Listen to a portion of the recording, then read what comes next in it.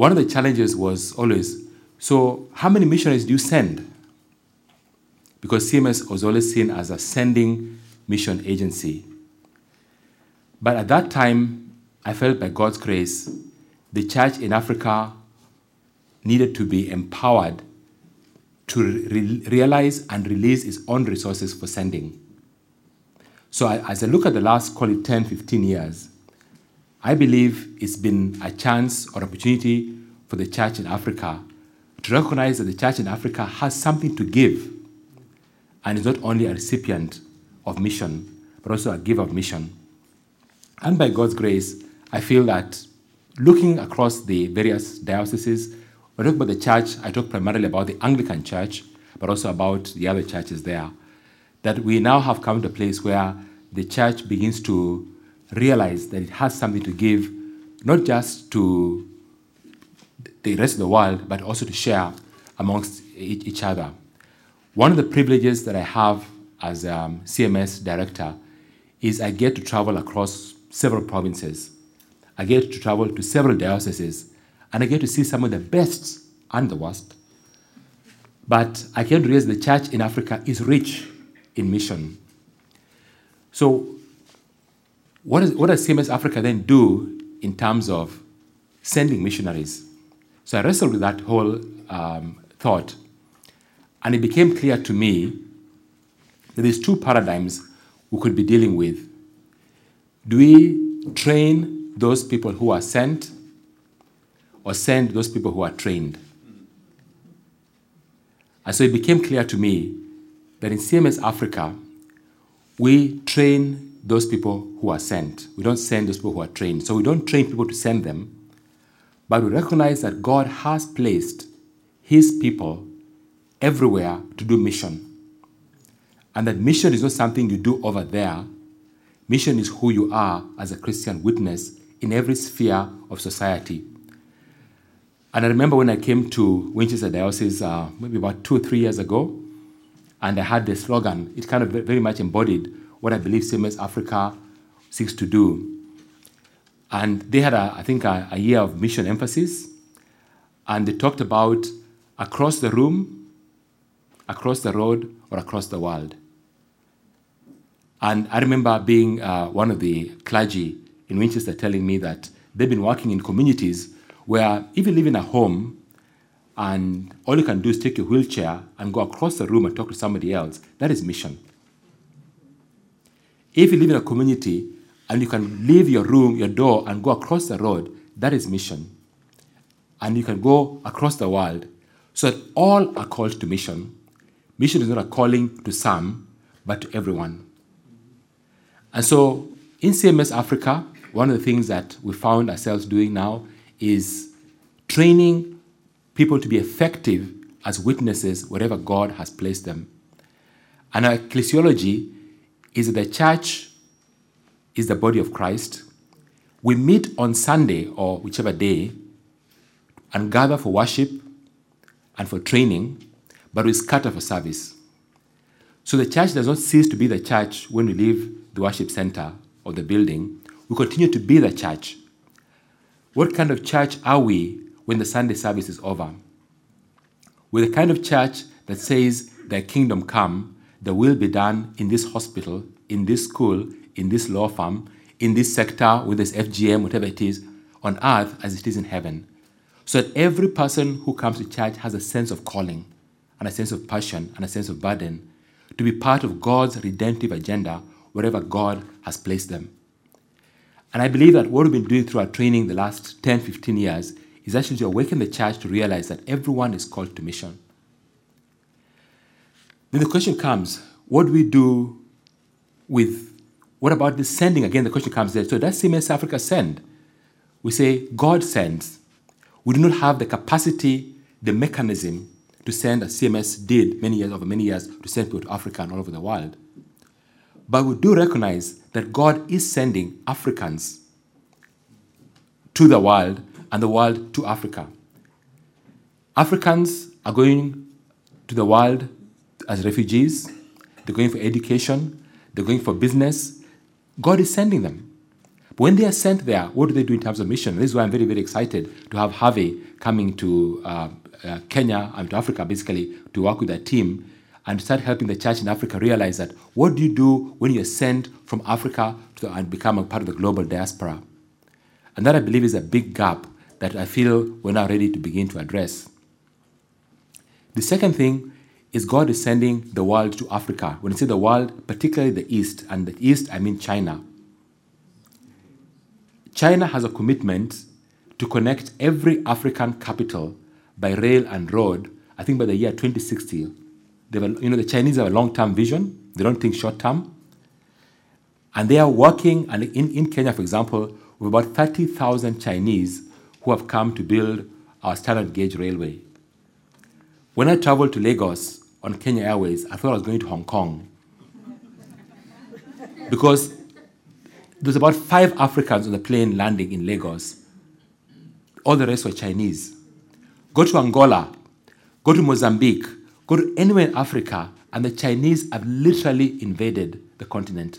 In some countries, I think like Malawi and Zambia, they play a major political force in terms of who becomes president. So about a year and a half ago, we felt in CMS Africa that we can collaborate with Asia CMS, because Kang Sang, as you know from Asia CMS, is very, very competent in training people to engage in a multi-faith context. And so we began working with a small team to help the church in Africa to realize how to engage, particularly with the Chinese. Now, for me, I was very intimidated by the Chinese, let me put it quite frankly, because I've studied Islam. I know how to engage with people who have different faiths. But people who have got no faith, who claim to be atheists, how do you deal with them? How do you engage with them with the gospel? And so we're taking the very, very baby infant steps to know how to engage with the Chinese who have come to Africa. And it's also interesting that not only are Chinese coming to Africa as from your communist Confucian worldview, but we're also having Chinese Christian business people coming to Africa. We actually are engaged with a Christian businessman who has a construction project in Nairobi, and he actually has church service on his construction project. I think it's every Thursday, every Friday. It's not on a Sunday. But he's actually witnessing and reaching out with his faith as a construction worker. So there's an opportunity for us to engage with global missions from an African perspective, with the fact that God is bringing, and I think how I put it very well, is mixing us up once again, whatever it is that we are. So I believe that CMS Africa's strength is going to be training those people who are sent. Where has God placed you? How can we train you to be missional where you are? Whether it's as a nurse, or a doctor, or a teacher, or a politician, when the church service is over on Sunday, how do you continue to advance God's mission where you are? And when God sends you to another context, another country, whether it is with the rural urban migration, we've seen that happen a lot. Africa is rapidly urbanizing. And so we see the movement. I've actually spoken at one particular denomination that we're working with, Africa Gospel Mission. And their main church in Nairobi, about, say, 90% of them have moved in from the rural areas. So they're fresh coming into a city situation. So how do we help them engage and not just become a tribal ghetto, but actually begin to think about moving across the room, across the road, and across the world with the gospel message? And basically, as I say in CMS Africa, our mantra is love your neighbor as yourself. Think about the other person. What can you do to reach out with what you have to love your neighbor? So that basically, I feel, is CMS Africa's role at this moment. And I think we're now ready to begin engaging, particularly with not just the diaspora coming to Africa, but the Africa going to the diaspora. And this is why I'm very, very excited about getting Harvey to come and be part of us. When I met him, it was about a year and a half ago. And I've been reading his book, studying it, actually not reading it. I've got a few questions to ask him. But I'm very, very excited to know that we're now ready to talk about what about the Africans in Europe. And I do know that it's a very, very different experience. When I did my first training in Winchester, thanks to Bishop Tim Dakin. He had me go train all his clergy. It was very, very intimidating because in Africa, when I tell people to turn to the Bible, they normally have maybe 2 or 3 local translations.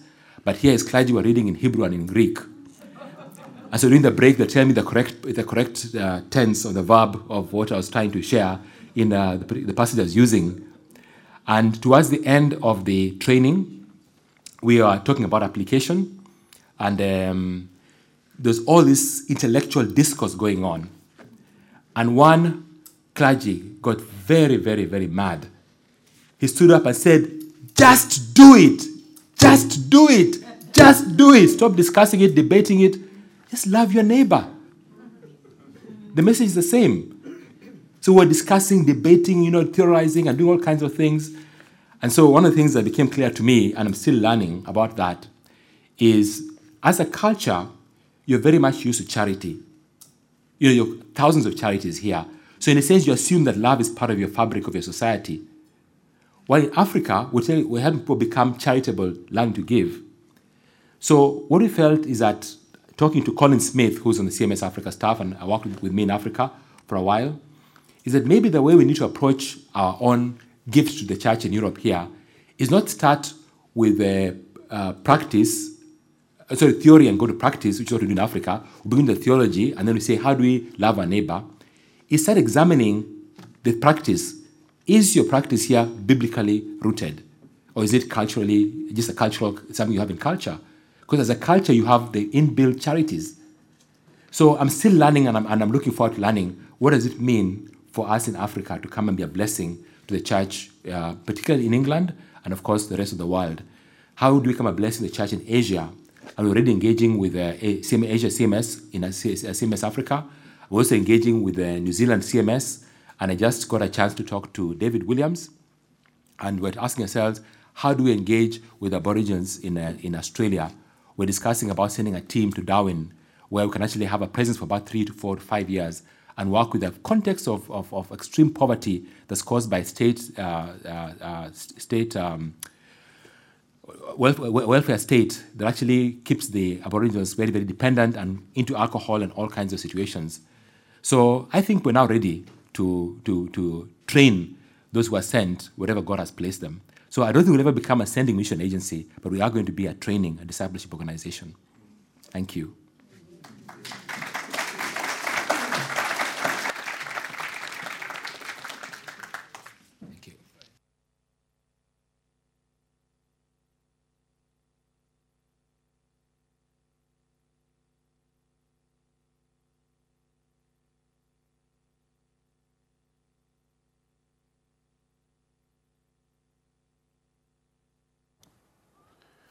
Can you hear me now? Yes. Yes, okay, that's good. All right, so global mission from an African perspective. Let me pick up on the 2 themes that I started with earlier, the theme of community and the theme of diversity on the other hand. So, back in Acts 2, the Spirit sort of takes advantage of the diversity that is already in Jerusalem to get things started. But when you read the story back further, you realize that tradition says that the upper room was in Mary's house, and Mary is the mother of John Mark. Tradition, because really it's not been certified or agreed upon by Western scholars. But Mary, the mother of John Mark, had lived in Libya for a long time. Actually, John Mark, the writer of the second gospel, was born in Libya, was born in Africa. So, right at the birth of the church, this is happening in a place of African hospitality. And that shapes the story. So, when we read further, going say from Acts 2, heading towards Acts 13, where Paul and Barnabas are sent from Antioch to become missionaries going into Europe. You see the effect of the mixing taking place. You see voices from the diaspora becoming leaders in the conversation. And, of course, when we come to Acts 13, and we have those 5 names of the leaders of the church in Antioch, you realize that 2 of those had an African background. So there's Simeon called the Niger, which really everybody agrees that the Niger is really because he's black. And there's Lucius of Cyrene, Libya again. So Africa gets tied into the story of mission right from the beginning, right from the birth of the church. When we go further in Acts, we meet a guy called Apollos, an Alexandrian Jew, an Egyptian, an African, who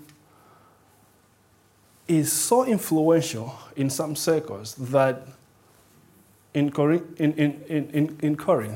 as we read Paul, he's saying there was a time when the Christians in Corinth divided themselves into groups and say, we are of Apollos, we are of Paul, and some are saying we are of Christ. Africa is engaged in the story right from the beginning. As we move further in church history, we begin to meet names of people of African origin that are working and serving the global church even in the West. So when we hear names like Tertullian, right? An African from North Africa, really, who becomes the father of Latin theology. When we meet people like Augustine of Hippo, he's an African who is having an impact on the church. When Constantine calls for the Council of Nicaea, he is doing that in response to squabbles, theological conflicts taking place in Egypt, in Africa. And he's saying, come, let's discuss this. Let's figure out really what's part of the story is the Arian controversy and a leader in Egypt, Libya, who is beginning to argue that Christ was created, and that creates the tension that the emperor says, come, let's talk about this. Africa is very, very involved in this story. Now, for one reason or another, we are in the midst of a period where, of course, African Christianity is growing massively. A continent that had 9 million Christians in 1900 now has over 540 million Christians just 116 years later. That kind of growth has never happened in Christian history. It's unprecedented. But with that, of course, there's also the migration of Africans around the world. So there is a dispersion taking place, a diasporization of African Christianity, really, spreading Christians around the world. You hardly go to a country where you don't find Africans. If you don't find Africans, you'll find Nigerians.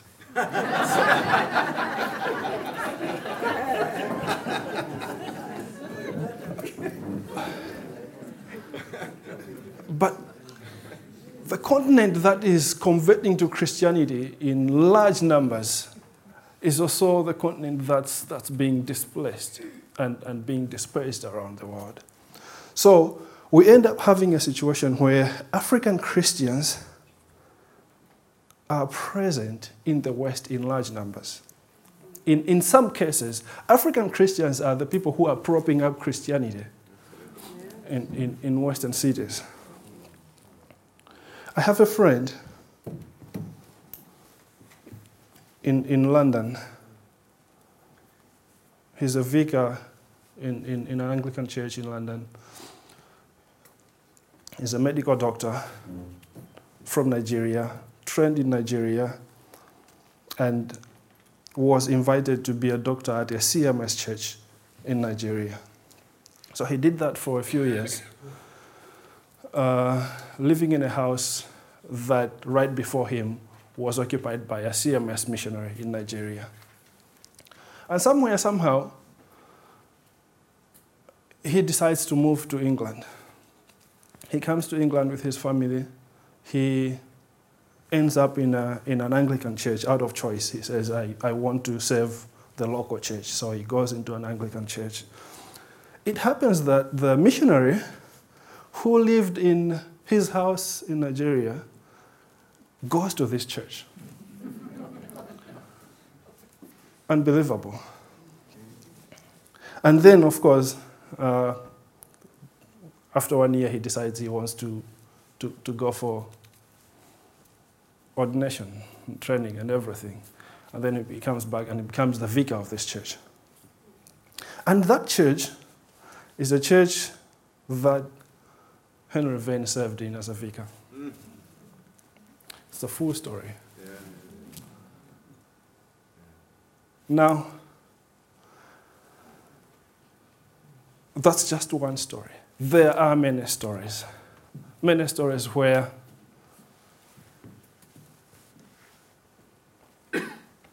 British missionaries went to Africa, helped disciple Africans, and now the Africans have ended up in Britain. Now, let me emphasize something.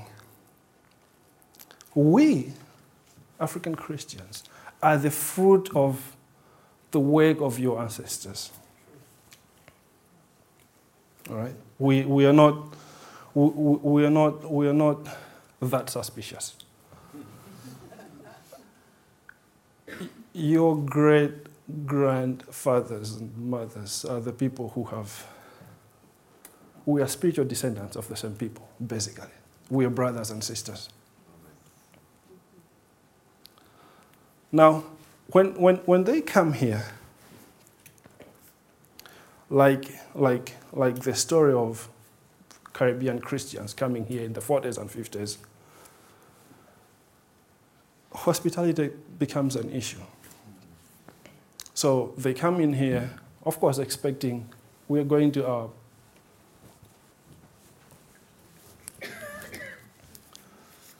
a Christian nation that is going to be hospitable to us.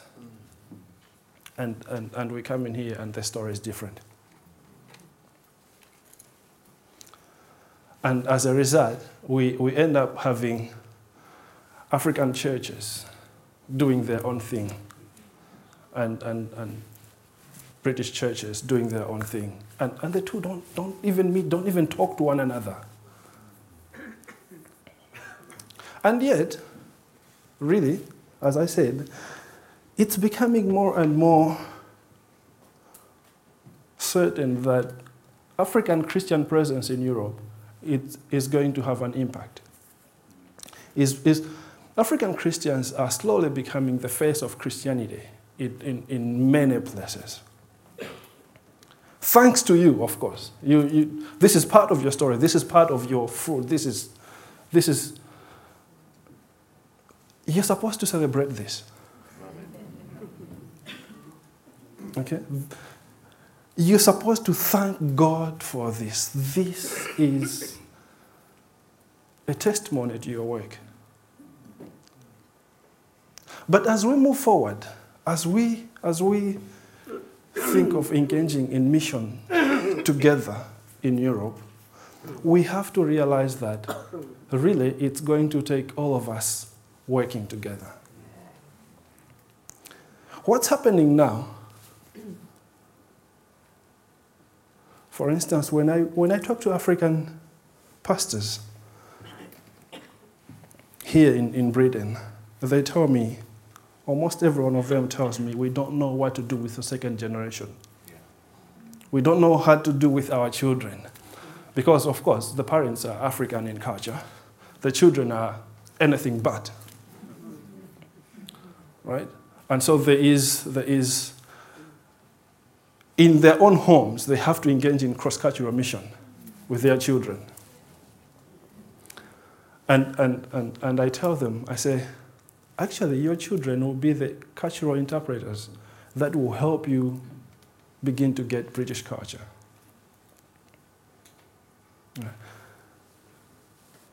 But that requires us working together. No church is a church without engaging in mission. Mission has to be at the heart of everything that we do as a church. And this is for the African church, and this is for the British church. And if mission is about really what God is doing, this mixing of the nations, this bringing together of people from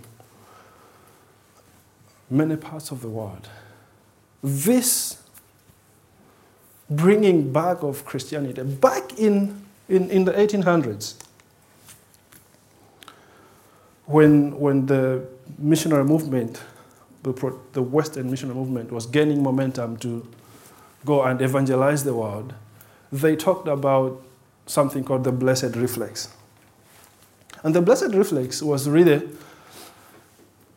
a hope that one day Christians from the then unevangelized world, from Africa, from Asia, would come to Europe and reinvigorate European Christianity. Okay, so this is way back in 1800s. This is before colonialism took over. There was a hope. They hoped that one day people will come from Africa, people will come from Asia, people will come from Latin America, and help energize Western Christianity. That is happening now. The blessed reflex is here. But maybe we should ask the question, what is God doing with this? And what do we do with it? Why is this happening? What is God doing? And how do we respond to that? And maybe the best response is really to say, maybe this bringing together of Christians from around the world, African, Asian, Latin American, is really something that Western Christianity needs.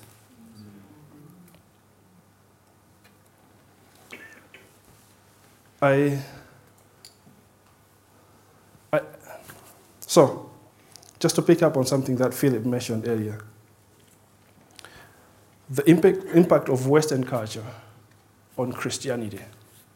We are quick to point out that, African Christianity has been mixed with African culture. Talk about syncretism. From an African perspective, the same thing happens in Western Christianity. So the impact of the Enlightenment and individualism on Western Christianity is massive.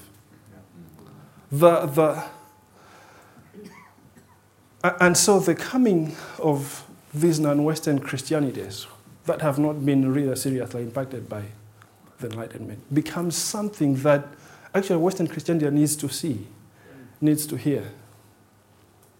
Talk about things like the way we talk about the Holy Spirit in African culture, the spirit world altogether. You cannot read the Bible without seeing the Spirit in it. It's almost like the Spirit is in everything. Not necessarily always good, but it's a different worldview. It's a different worldview that Western Christians often need to hear about. Right? We talk about prayer. How Africans will pray and pray and pray and pray until they can pray no more.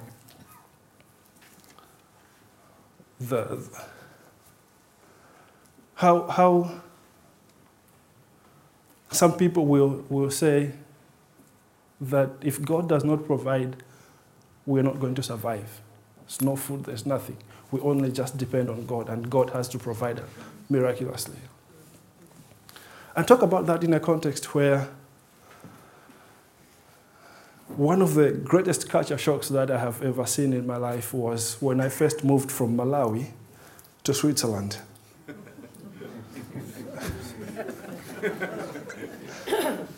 and really, of course, I mean, growing up in Malawi, we don't know what it means to be rich.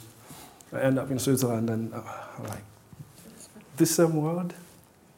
But the amount of food we wasted in Switzerland over against the famine that had left in Malawi in 2002, where one day I'm walking around the town in central region of Malawi, I see a group of people surrounding a woman, and so I get close to see what's happening.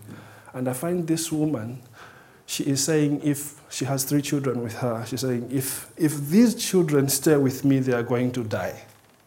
So if somebody can give me something equivalent of 10 pounds today, you can have one of the children, sort of selling her own children because of famine, right? So I move from that. I find myself in Switzerland where food, we don't talk about food, we don't think about food, we waste food like crazy.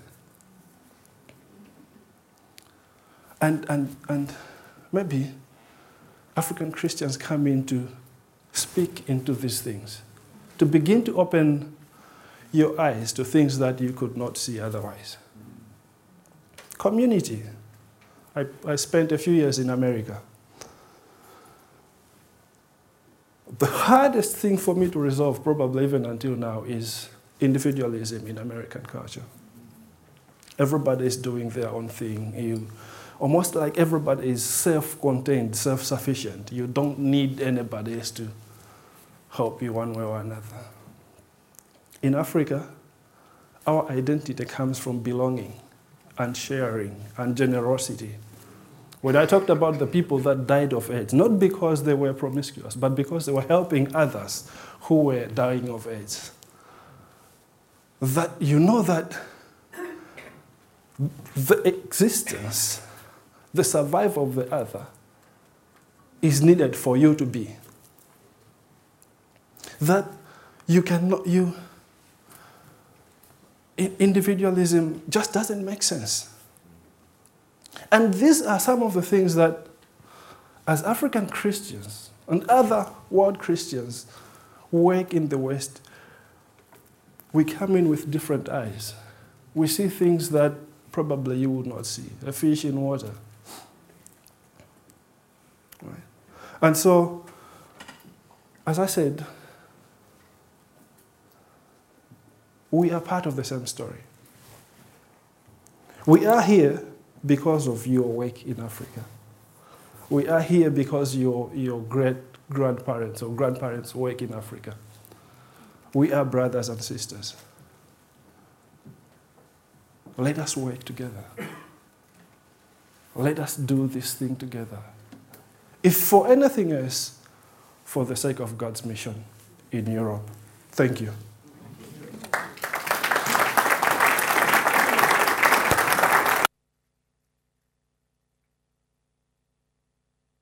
Me to say a great deal after that, but I just want to pick up a couple of things. First of all, Dennis, I want to say to you, never be fooled by clergy having heard Hebrew and Greek in front of them. It doesn't mean they understand it. Don't be fooled by that. I think lovely to hear Harvey's testimony of the fruit of mission, and that we are brothers and sisters because we've all been involved in the same endeavour and born of the spirit of the same Father. I think there are 2 directions of travel that we need to take really seriously, and we in CMS need to take really seriously. So I'll say this very briefly with my eye on the clock, William, I promise. One direction of travel is this astonishing shift of the centre of gravity of global Christianity to the world Christianity to the global South. The second is the astonishing movement in migration to the global North. And those are 2 really important directions of travel. Actually, the Christian faith has always travelled mainly along trade routes and mainly through migration. And so in that sense, what we're seeing is nothing new. And Harvey has a phrase that we serve a migrant God, and I think that's a very apposite phrase. But what do those two directions of travel mean for Africa and for CMS? CMS Africa is a sign of that astonishing shift of the centre of world Christianity to the global south. Harvey and Missio Africanus are a sign of that astonishing shift in migration to the global north. And I would simply say that we in CMS are absolutely committed to taking both of those movements really seriously. And that means that shift in the centre of gravity of global Christianity to the global south means that we must, I mean this quite seriously, in terms of mission in Africa, CMS Africa must increase and we must decrease. And our service of them and our commitment to them needs to grow, and our missions need to align ever more closely with them taking the lead. That is probably the shift. That's not the shift of a year or two. That's probably the shift maybe of a generation. But that absolutely has to be the direction of travel. The second is that we really need to take very seriously the challenge that Harvey gives us to receive the gifts of the global church in the Western context. When the Church of England talks about reform and renewal and addressing its own problems, when have you ever heard it talking about receiving the gifts of the global church as part of the solution to its own problems? I haven't heard anyone say that. And that seems to me to be remarkably blinkered. Dennis challenged me early on in my time in CMS and said, when is CMS going to start receiving the gifts of the global church? And I got quite anxious about that.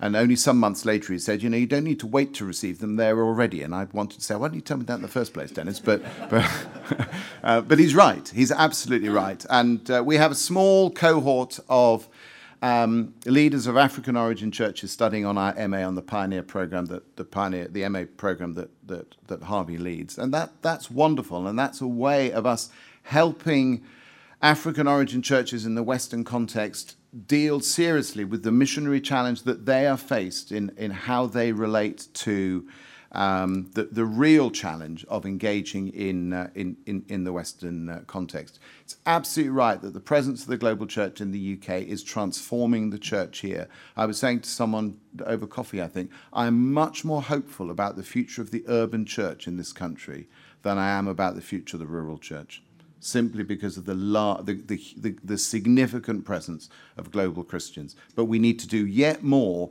to unlock those gifts in mission in the Western context. So I want to say we in CMS absolutely need to take both of those directions of travel seriously. They're represented by these two outstanding men, and I'm delighted that we're in partnership with them. Thank you.